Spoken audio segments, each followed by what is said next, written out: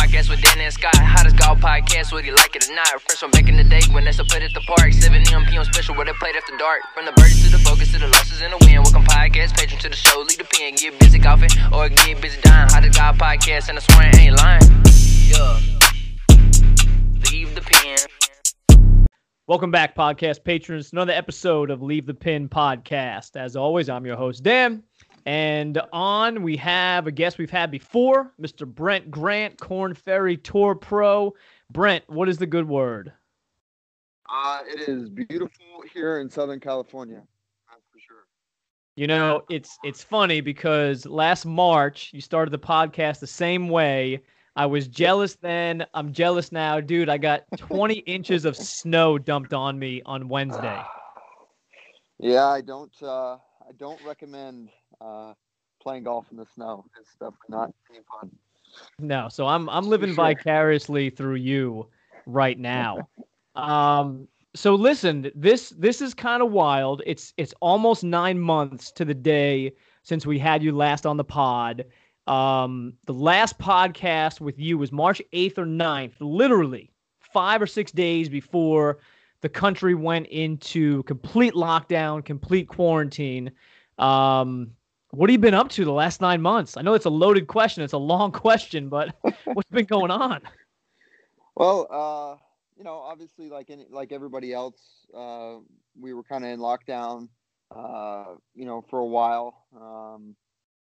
Getting the season taken away was obviously a huge hit. So it took probably about 3-4 weeks for me to get fully adjusted to what is considered the new normal, or was then.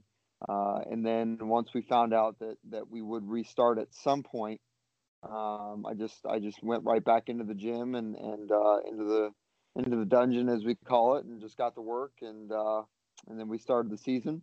Didn't have a great return, but learned a lot, and then here we are in the off season, getting ready for the holidays, and I'm just right back into the gym. So you were at Chitimacha was the tournament that was canceled. I was actually at the Players that week doing media on Thursday. They said Friday there was going to be no fans. I thought it was going to be the greatest thing in the world, walking around with the top players, no one else around. And then obviously the PGA Tour shut down. When that occurs, everything underneath that umbrella shuts down as well, including you guys. So you literally went March 19th, that Chitimacha Championship in Louisiana, all the way through June 11th, completely canceled and shut down. What was your mindset at that time with having the rug just kind of pulled out underneath you? Well, it's tough to, like you said, having things kind of just hit you out of nowhere. But honestly, I just was getting ready for it to restart again. I was hopeful, and obviously, fortunately, we were able to get that done. We were being told that it would be a 2-3 week thing, and then we'd be right back to normal. Obviously, that didn't happen. We've had a lot of unfortunate events happen this year. That would be one of them. So it was tough. It was definitely a mental test, an emotional test too.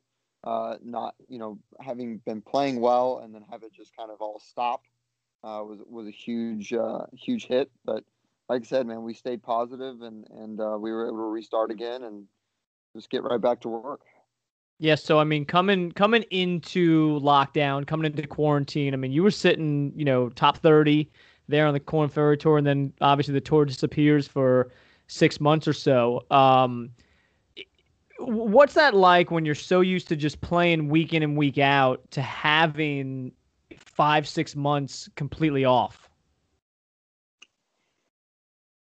It was weird, to say the least. Obviously, this was my first year with full status out there on the Korn Ferry Tour, so it was kind of, I guess it was less weird for me than everybody else, because I'm sure a lot of the tour veterans that were just simply in the routine already just kind of had it hit them pretty hard. But like I said, it was my first year, so I was able to take it a little bit in stride, and then just with me and my team, and we just, like I said, just was able to get back to work and kind of had a second off season, stacked up on a little bit of muscle and a lot of knowledge, in and around the course, how to manage myself, and so it was good. It was good. It was good to have that break.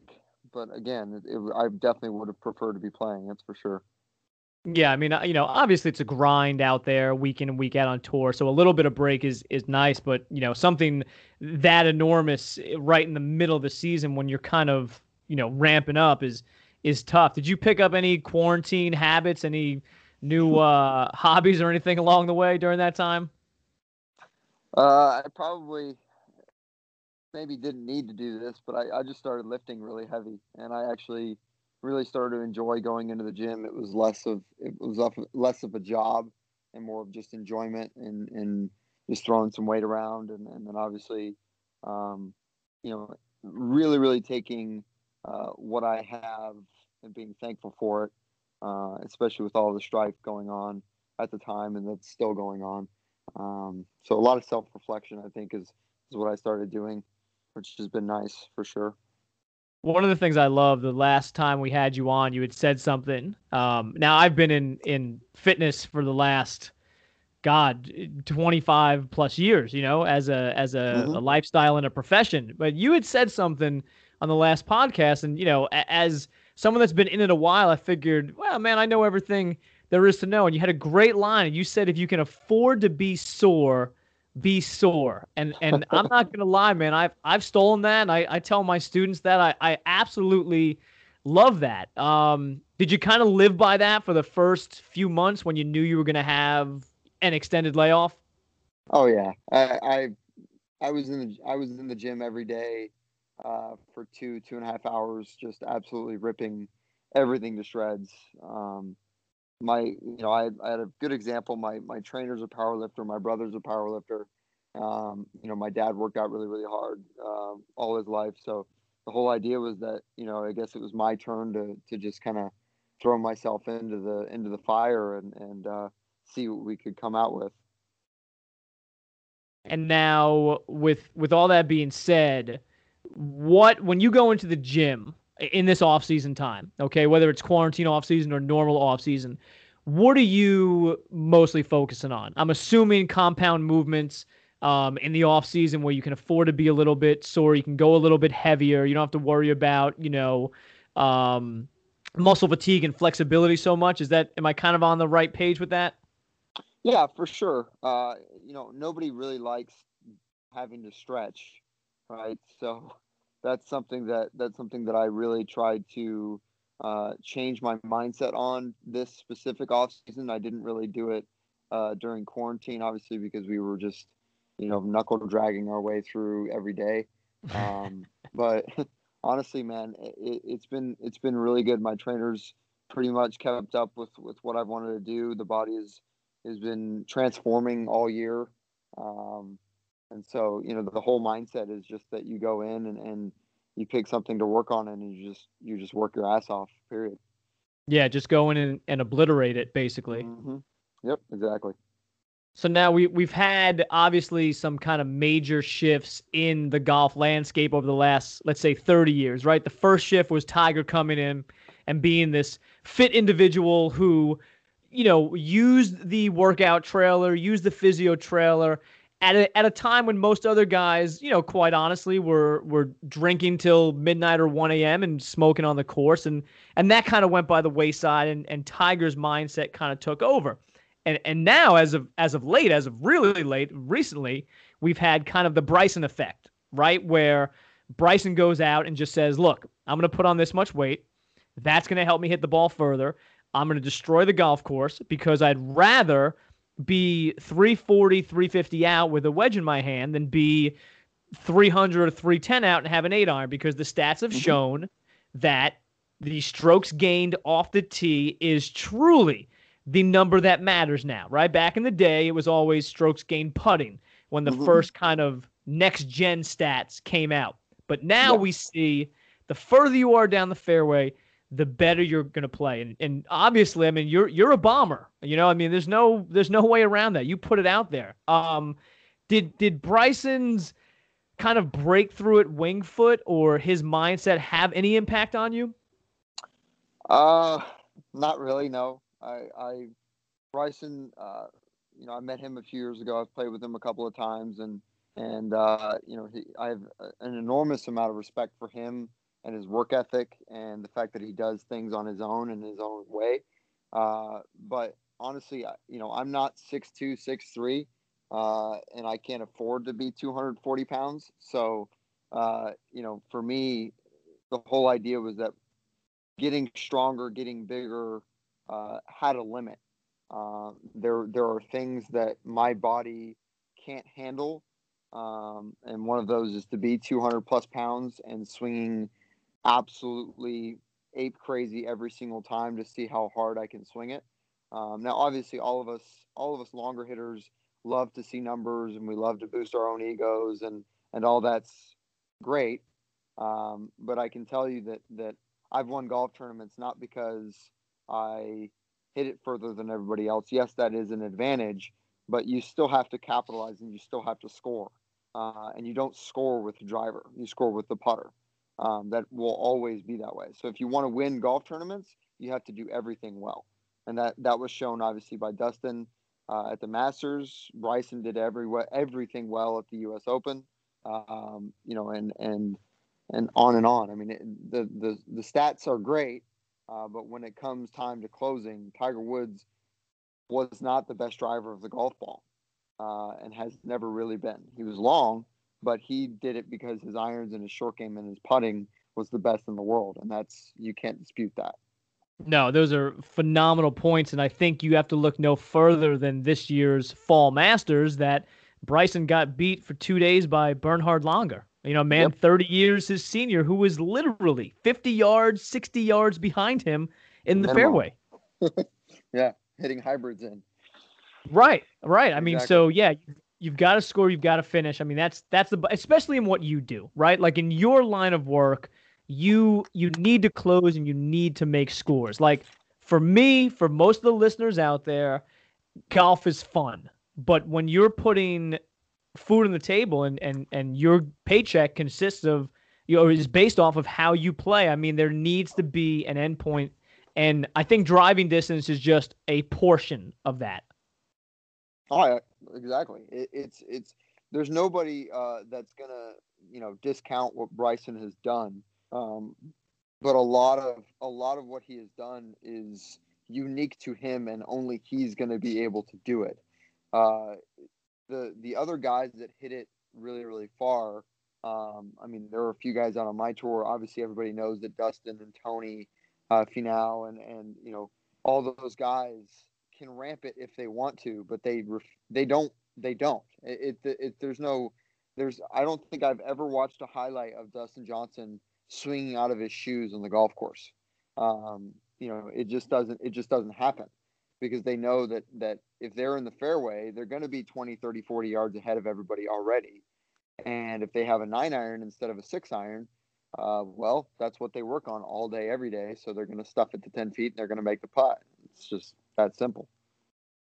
So now, obviously, we've got most of the tour pros, and give me your thought on this. When you're up there and you're hitting the driver off the tee in a tournament, what are we swinging? 85, 90% of kind of everything that's you've got in the tank? It depends. It's very rare that I really, really give it the full beans, just because what it takes is a lot of energy. And so, I mean, I've come down the stretch like I did last week, and I was just having a good time with the guys that I was playing with for the first couple rounds, and we were just kind of messing around, and I'm blessed with the ability to be able to hit it pretty straight, and even when I'm swinging out of my shoes. So I have the confidence to be able to do it, but it's really unnecessary. It's just not, especially because half the time we're playing golf courses that are really soft anyways. So if you just hit it in the fairway, and you fly at 320, it's not going to go anywhere. Just flying in an extra 10 yards or 20 yards isn't really going to do much. What's your preference on that? You like courses that are playing a little bit softer, making the fairways play wider, or do you like something that's really running kind of firm and fast? Golf courses play the best when they're firm and fast. There's no, it's not enjoyable to walk up to the ball and see it covered in mud, or to know that the fairways, the whole golf course is easier because, you're not really thinking about the shot that you want to play. You're just kind of hitting it on a line. You're like, oh, well, it's going to Velcro stick there. So, you don't really need to think about it. It's just not as challenging. I mean, originally golf was, played link style, right? Which is kind of the way I think most golf courses should play. Obviously, with resources nowadays, it's tough to do that, and everybody wants to see the golf course super lush and green. But could you imagine being a 15 handicapper flying at 220 and reaching out there to 250, 260 instead of having it be, only 220 or 230? That'd be more enjoyable if I were a 15 handicapper. That's for sure. Yeah, I mean, I really hope people take credence to those words. I'll give you a great example. I just got back from Pinehurst and took my buddy D. Lou out there, who had never played a top 100 course, kind of used to our local munis. And I told him, I said, look, man, I said, even though it's December, it's still going to play a lot firmer than what you're used to.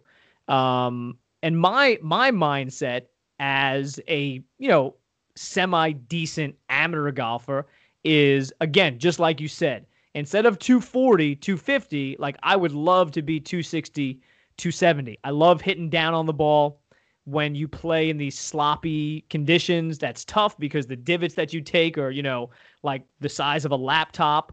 I love to be able to pinch it against the turf, and we got out to number 4, and it was a little bit wet, but obviously in the sand hills, that's a kind of a misnomer. It's still better than most courses we're playing.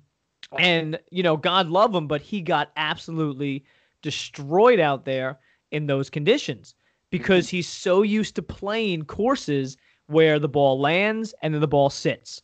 And when it lands on a green, it's like a dart. It sticks there. But yeah, I'm with you. Like, I feel like the ground game needs to be taken into effect. Like, that's how golf should be played. It's the way it started, but we've Americanized it and we've Augustaized it with everything being lush and green. And now we've got to fly the ball everywhere instead of being able to bump and run it. Yeah. Yeah. But again, right, I'd be okay, if most golf courses said, okay, we're going to have a tinge of light green to slightly yellow in the fairways, but we're gonna try to keep the greens as healthy as possible. That way, if a tournament does come around, we have the ability and the confidence to be able to stress the greens. But oh, sure, it's really frustrating. When I think I've played maybe 5 or 6 times this entire year where the golf course was actually running, and the greens were relatively firm. It's frustrating, and I can't imagine. We have holes here at Bear Creek where if the ball sticks in the fairway, these handicappers aren't even going to get close to the green. So it's something that needs to change. I think a lot of the resources are spent trying to make the courses as green and as lush as possible. Like you're saying, Augustaized it, but it's not.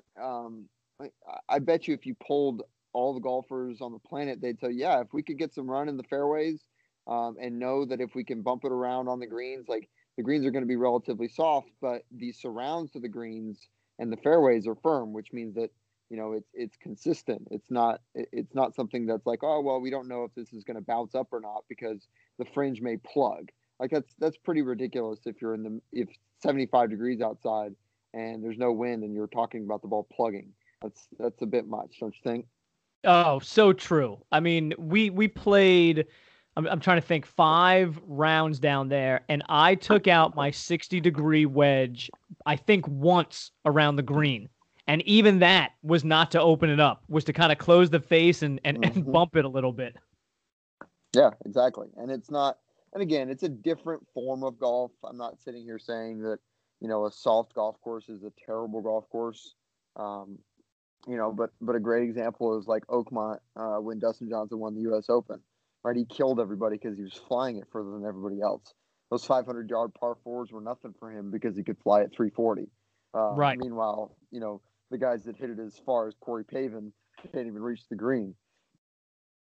Well, and the other thing too is when you have such a soft golf course, you're literally taking away all the short hitters. You know, when you have a course that's running, guys that really bomb the ball, now they need to make an actual decision off the tee. Like, does it need to be driver here, or should I be hitting 3-wood, for more control? And if they're hitting 3-wood, then it's bringing the guys who are on the lower end tier of the driving distance, scheme of things. It brings them back into it because now they're only 10 yards behind the guy hitting 3-wood in the fairway. Yeah, right. Perfect example, right? Could you imagine if you're standing on the tee on every single hole and you pull driver every single par 4, par 5 because you know that the ball is not going to roll anywhere. I mean, it makes the game pretty easy. I mean, it's now again, resources wise and different ownerships of different courses, can make and do whatever they want with the golf course. I'm not going to tell anybody what to do unless it was my own golf course. But it's tough to really challenge yourself if you're hitting the same club off every single tee and you're not really thinking the shot through. I mean, perfect example is Chambers Bay, right? I mean, those guys literally had to bend the ball against the slope of the fairway to make sure that it didn't roll into a bunker or into the rough. Like right. That's obviously U.S. Open golf, right? But I mean, it's more fun to watch. I mean, for me, anyways, I don't like watching 20, 25 under par where the golf ball's spinning back off the greens or these guys are able to stick it close with a 4-iron from 250. It's pretty ridiculous. And I mean, and I'll tell you what, that's really an honest thing to say because you play on a tour where 25, 26, 27 under is what it's going to take to win on a given week. Yeah, and that's again, right? I mean, we're getting to places, maybe getting to play them, for 3 or 4 or 5 years in a row, and then the course really starts to get dialed and gets ready for us to be there. But most of the time, if it's like the first or second year, these guys are the on-site managers of the course are there 2 or 3 or 4 weeks ahead of time, and then the course starts to get prepared for us, and which is fine. I mean, we're not the PGA Tour. We don't bring huge crowds or really all that much attention to the golf course. So the investment side of it is like, why would we put a year's worth of work into the golf tournament if the return isn't all that great? Sure. Obviously for Victoria National or any of the other playoff events, they are going to do that because we're talking about $1 million purses.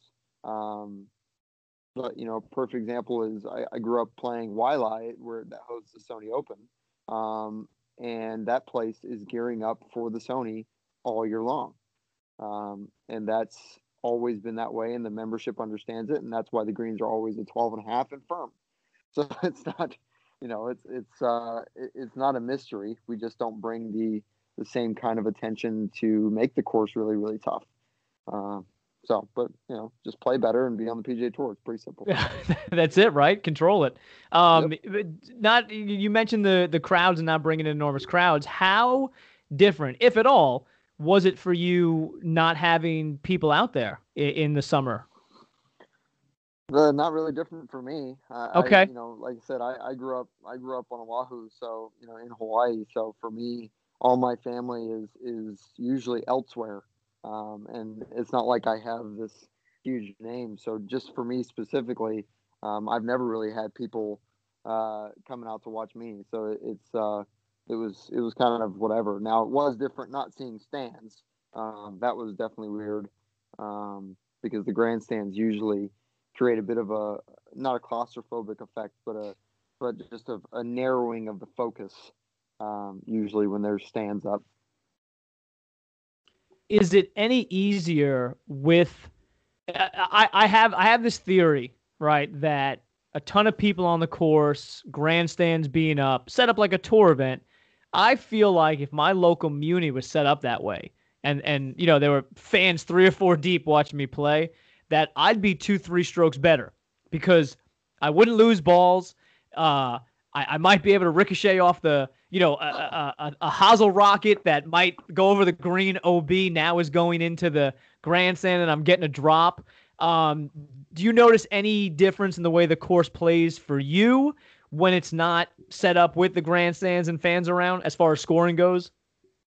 The few times that I've seen a relative amount of people lining the fairways or like I said, the grandstands, it definitely narrows your focus.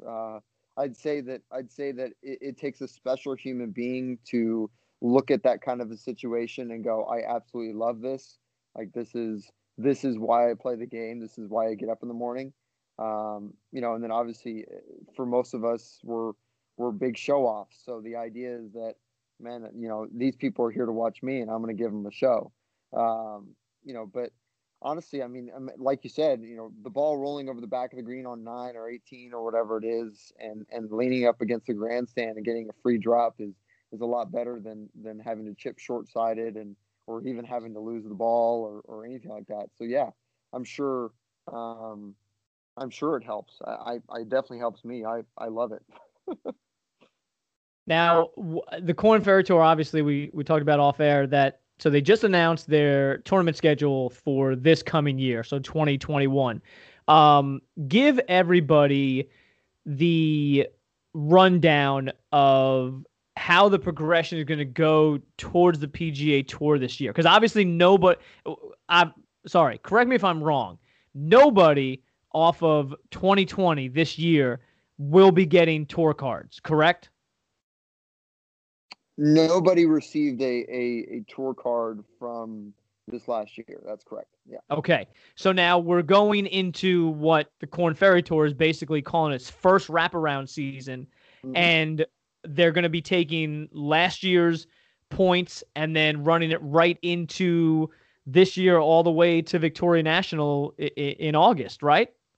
Correct. Yeah. Yeah. We were going to have, I think it's 46 events. The team did a great job in scrounging together what they could last year. It was actually an amazing feat for what they did. And then obviously this next year we've got I think another 23 events. We unfortunately aren't going internationally, but for obvious reasons that can't happen. But yeah, I mean, wherever you sit on the points list, or wherever your favorite player sits on the points list, knows that you should know that he's got a shot to get his tour card this next year, and nothing that happened this last year is going to have a major impact on that. That's for sure. So February 15th, first event, Lecom Suncoast Classic in Lakewood Ranch, Florida, at the golf club there. What's your mindset starting the new year in January? What does your season prep look like? Oh, it started already, honestly. We are I'm fortunate enough to be able to have two pretty good opportunities to Monday qualify for some PGA Tour events. I'll be heading down to the Sony one, and then we've got the Torrey Pines, the Farmers Insurance Open here at Bear Creek before the season even starts for us. So I'll use those competitions to kind of gauge where I'm at the time. But until then, it's just going to be grinding every day and just getting ready and just completely diving into and submersing myself into the routine. Any tournaments on the calendar right now stick out to you as ones that you're really looking forward to getting back to this year? I enjoyed Lecom last year. Good friends of mine at Short Par 4 head up a sponsorship for that event, so it's always good to have a bit of local support for that tournament. But the one I'm really most looking forward to is Omaha. I had a great time last year. It's the season ender for us. Well, the regular season ender for us this year. They blessed us with a good opportunity there. It was a great week, and obviously I love the fact that 11 under won the golf tournament. So it's honestly, yeah, that's probably what I'm looking forward to the most. How I guess I want to say, how thorough And have you been pleased with the way that the tour has handled everything with COVID testing and all that stuff that you've been through? To be completely frank, there are definitely some things that were a learning opportunity for them and us. We started out with a little bit of a rocky start, just with not understanding how the virus actually works and how the testing works, and so Sure. yeah. So, but no, overall, I mean, it's absolutely amazing. We had a very, very small positive rate through the entire season. I only knew a handful of people that got it, and they were from outside experiences that had nothing to do with the golf tournament. And obviously, with the fact that the PGA Tour subsidized what they did, it's absolutely amazing, and it shows that they care about what they represent and the umbrella that they kind of are holding. But yeah, I mean, I was amazed at the amount of tests that we had every single week, and we really didn't have too many false positives or too many issues where that was concerned. It was really a great operation, and I don't envy them for having to put up with all that, because I don't think I would have been able to do it at all.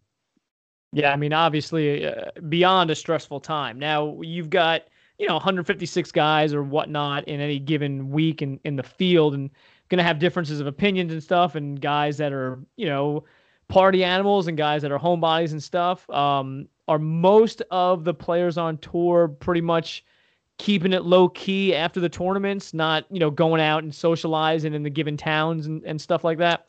Oh, I'm sure. There were some guys that went out to Jack's Beach when we were down there before before that all got shut down. But honestly, from what I understand, we had a good, solid amount of communication on what needs to be done, and we pretty much all did it. I know for me, keeping my mask on, going into restaurants or on the airplanes, that kind of stuff. I definitely don't think we should have to wear a mask. If we're all testing negative, I don't think that we need to do a whole bunch of extra stuff just for show. I think it's a bit disingenuous to me, but I understand why you would have to do it. You don't want to make it seem like you don't care, which is understandable. But yeah, for the most part, the guys did a great job in keeping social distancing going and keeping kind of lockdown orders and like just eating to go orders instead of just eating in every single restaurant or going to bars and stuff like that. It was pretty disciplined work, and I was really proud to be a part of it. Yeah, I mean, a lot of it is for the optics, obviously, but I mean, like you said, the positivity rate was very low. It's been very low on the PGA Tour.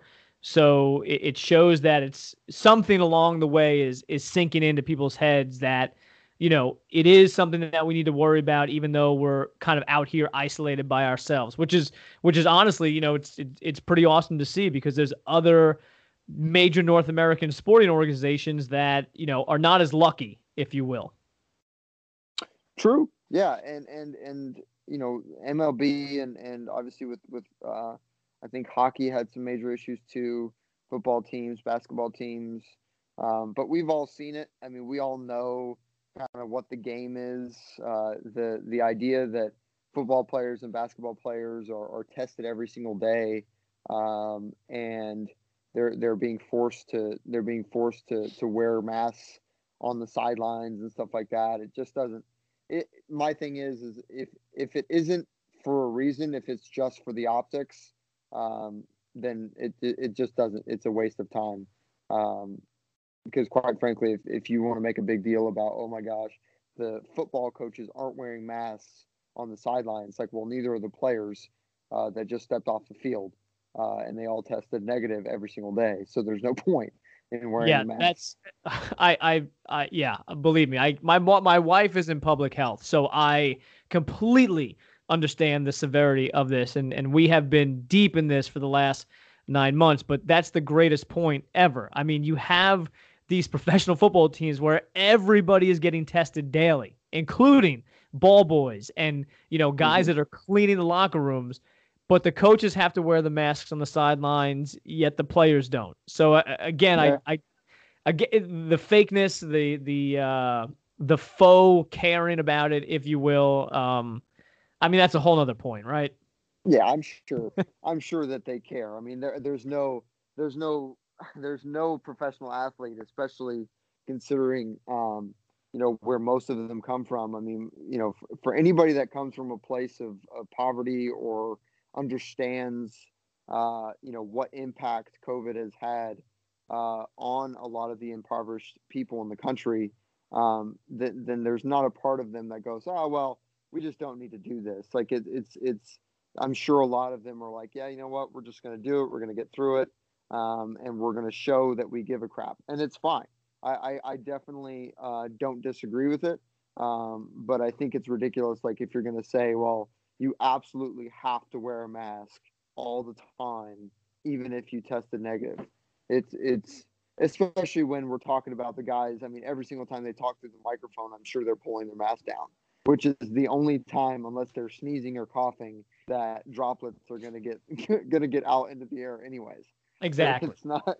It's just okay. Well, if it's about the optics, then that's fine. It is what it is. There's nobody that is gonna say anything about it. But it just seems disingenuous, because we all know that billions of dollars has been put into making sure these guys are negative.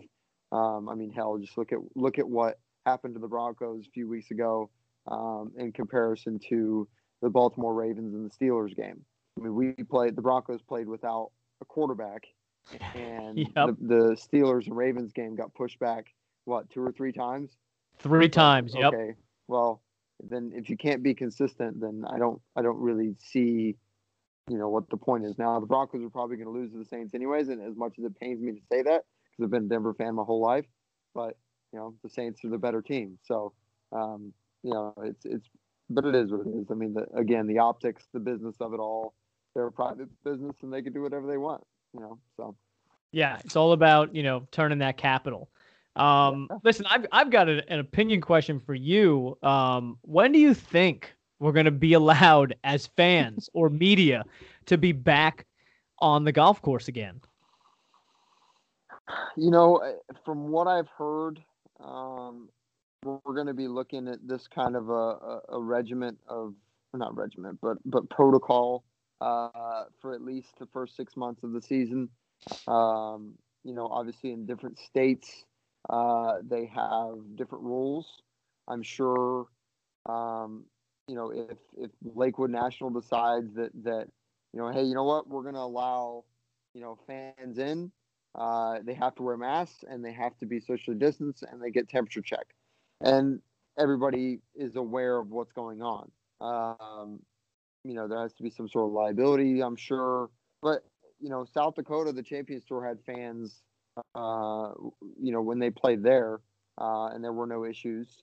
So it's not, and we've had fans. It's just been a corporate thing where it's more controlled, which is totally fine. There's nothing wrong with that. But my hope is that sooner than later. I think that we as golfers have understood for a long time now that being outside is a lot better than being inside. And I think I'm sure your wife will tell you, if she hasn't already, that vitamin D is a good thing. So there's no doubt that it definitely can happen. It's just whether or not we want to allow it to happen. Yeah, I mean, I for one am jonesing, to be back out, follow you guys, to record some podcasts out there, do some interviews, because it's literally been since the players. I mean, everything as far as media goes was just completely shut down. And it's one of those things that you don't really realize how much you miss it till it's gone. I mean, I'm not going to lie. Like, I definitely took it for granted. How many tournaments you've been to? I don't know. I can't even count. I've been to so many. Mhm. And now I'm sitting here like, oh my God, what I wouldn't do to be back out there and back in the middle of it, back in the heat of things again. Yeah, man, it's a intoxicating environment. The competitive environment is something that charges a lot of us up. Even just being around it, not even having to participate in it. Having that sort of human interaction, that sort of vibe or whatever you want to call it, is great, and it makes people truly happy. I mean, that is the best way to describe it for me. I can't tell you how many games I've been to, at any level or any lifting competition or anything like that, where I walk out of there, my blood's flowing like a waterfall.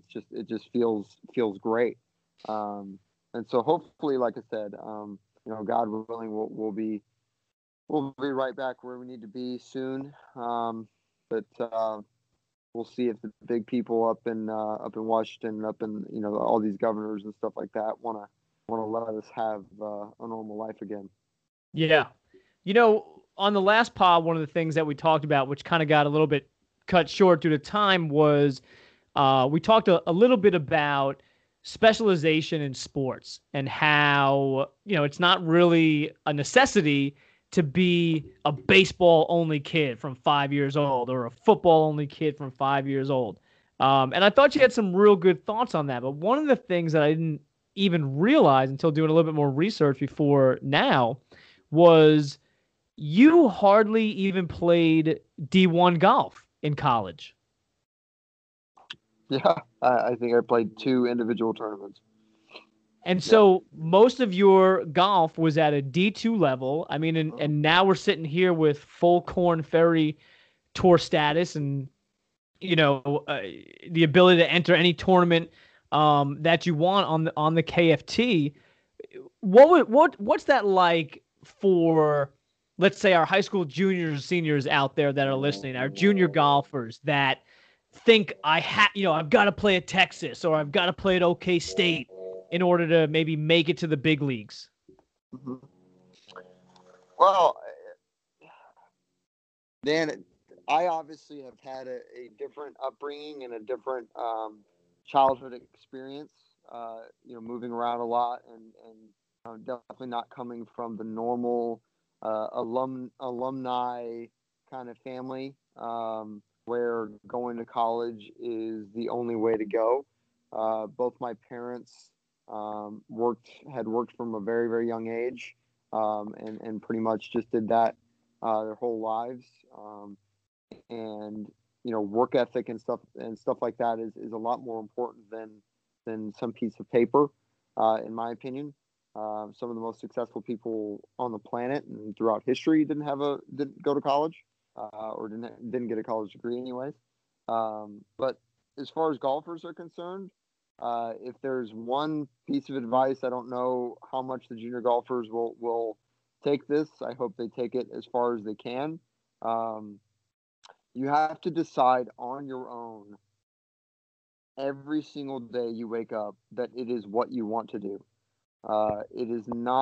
This game is not built for half-fastness. It's not built for people that, don't work. If you want to make it to the tour, it's simple. You outwork everybody. It doesn't matter what level it is. If you're on the junior golf level, you outwork everybody and you dominate there. If you want to go to college and outwork everybody there. And when you turn professional, know that you have people like me that will do everything in our power, and in my power anyways, to outwork you. And it is quite literally a competition every single day I wake up. So. I mean, I love that. I mean, that is like literally my life's mantra. I try to impart that to my students and especially my kids now. We are literally public course golfers, muni course golfers. And, my oldest son is starting to get pretty good at golf. You know what I mean? He's longer than me off the tee. He's keeping up with me. And pretty soon he's going to be beating me score-wise. I mean, the only reason I still win is because I'm wily and I can score. You know what I mean? Yeah. Yeah. You know, he loves to take aggressive lines and just absolutely pound it. And I'm not going to take that away now, you know, because there's no scar tissue. Mm-hmm. But we've seen so many, you know, and not a knock on them, but country club kids whose only purpose in life is to go to the course and play golf, and there's no responsibility and nothing else whatsoever. And grades don't count, and you know, a job doesn't count, and this is the only thing you have to do. And it's so awesome to hear, because especially in golf, right? We always think that the tour pros are like that Davis Love lineage, right? Where, you know, you're born on Sea Isle and you don't got to worry about a thing, kid. Just get up, play 18 holes a day, you know, go to your teacher and you'll be fine because dad's got a name and he'll get you in. So for me, you know, quite honestly, I've got to thank you for being one of the ones out there that is just a embodiment of a true grinder.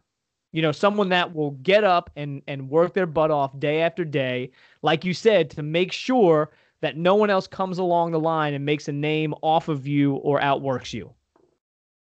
Oh yeah, I appreciate that, Dan. But I can't take any credit for it, man. My parents and my grandparents and all the people around me, you know, taught me that that work ethic is and integrity is you know, kind of the way to success. But the raw fact is, you know, we know this in life, that those that are given a lot early tend to take it for granted.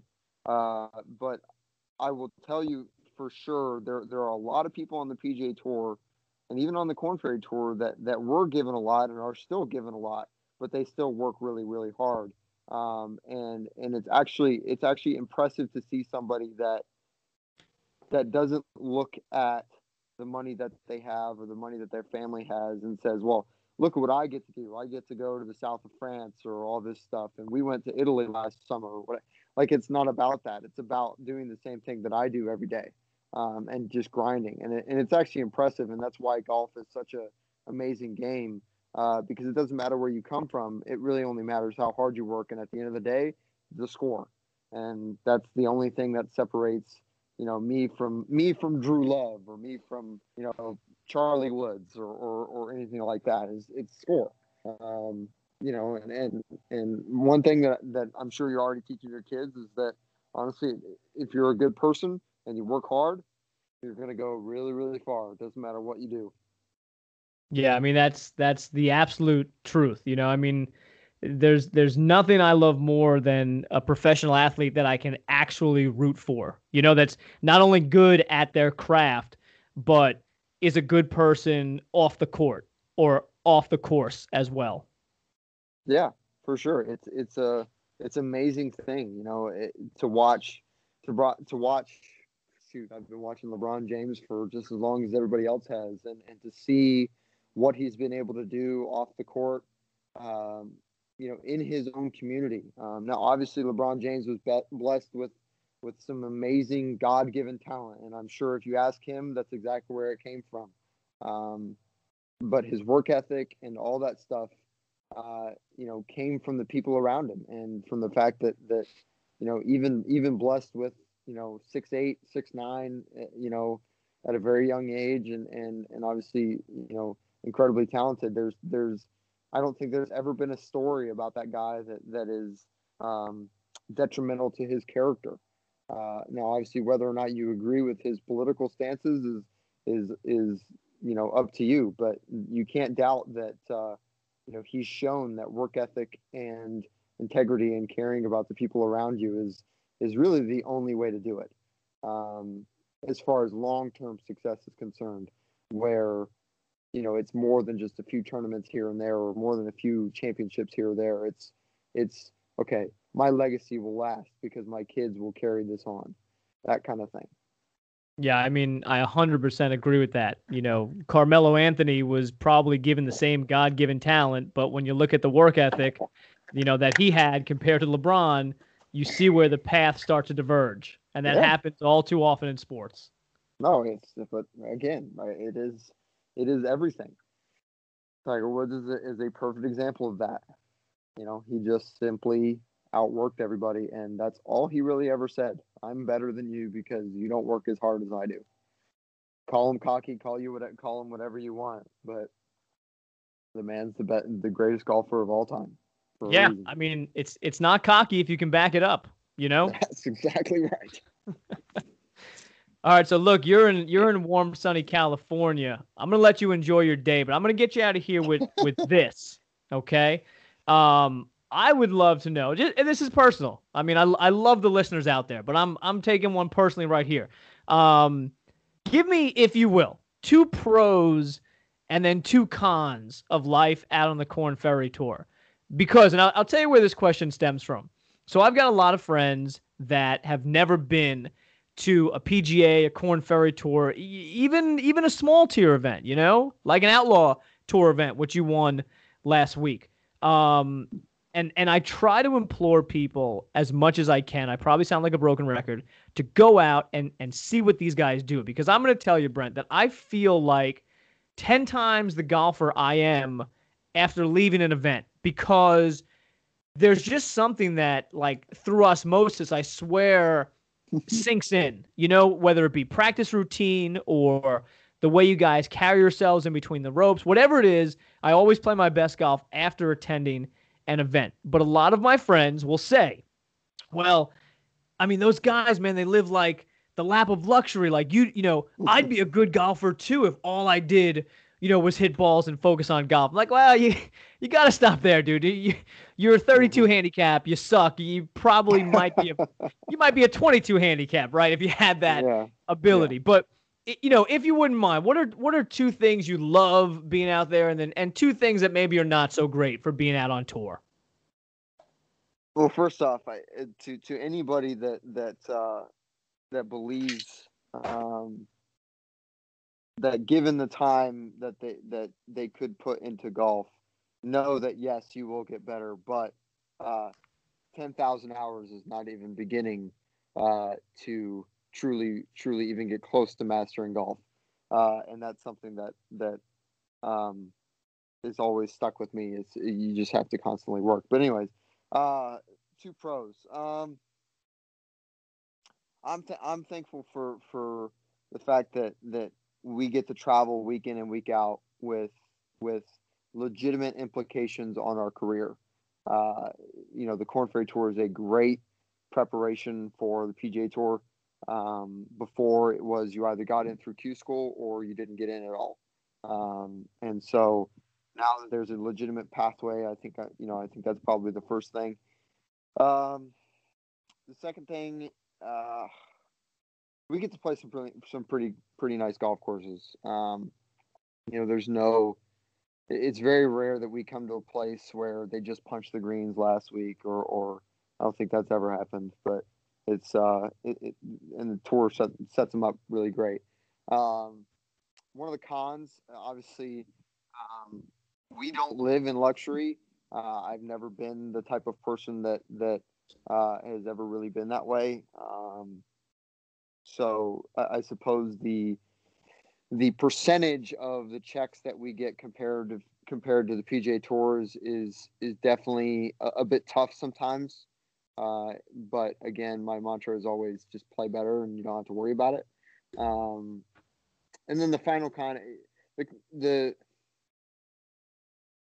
it's something that I really hope will happen in the future. These guys are really, really good.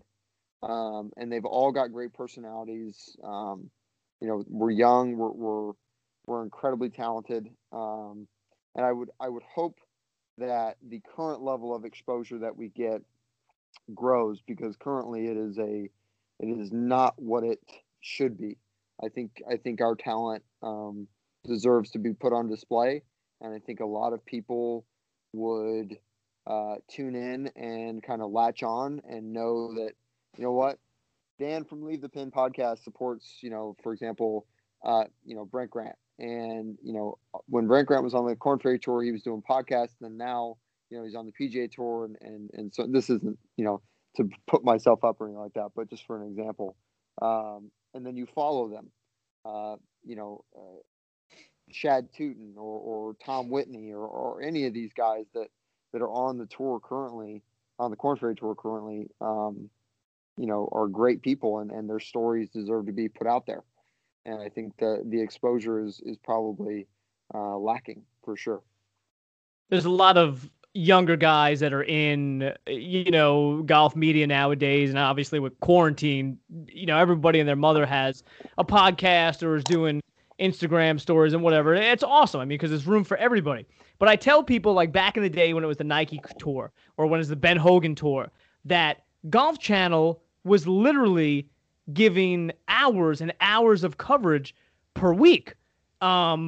You used to have, the Euro Tour on in the morning and the whatever it was at the time, Nike Tour, Buy.com Tour, all those names that it's been under, was on like mid-afternoon tape delay. But we got to see you guys, and we got to get to know you before you went to the PGA Tour. So now when a guy won on the PGA Tour, it wasn't, oh, this guy came out of nowhere. It was, no. I remember him. I saw him in 2 or 3 events, and he had a second place in Florida or something like that. But you're right. It's literally null and void nowadays. And I've got some very good friends that caddy out there. And, to a man, that's one of the biggest pet peeves is there's just no exposure. And I wish for you guys' sake, for building, yourself as a brand, but just for the level of play that is out there. I think if it got out to the masses, people would just be overwhelmed with how good and how talented the tour is from top to bottom.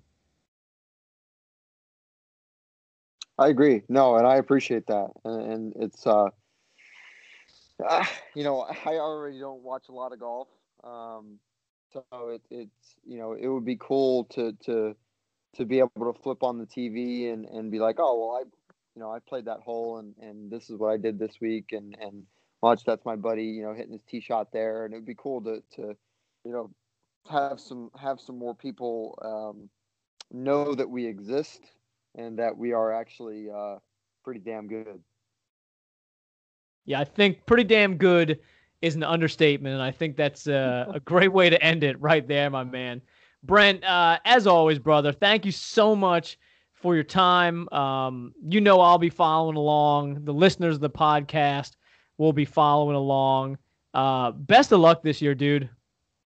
Thanks, bro. I appreciate it. It's always good to talk to you and get some more insight and get the word out about what's going on the Korn Ferry Tour.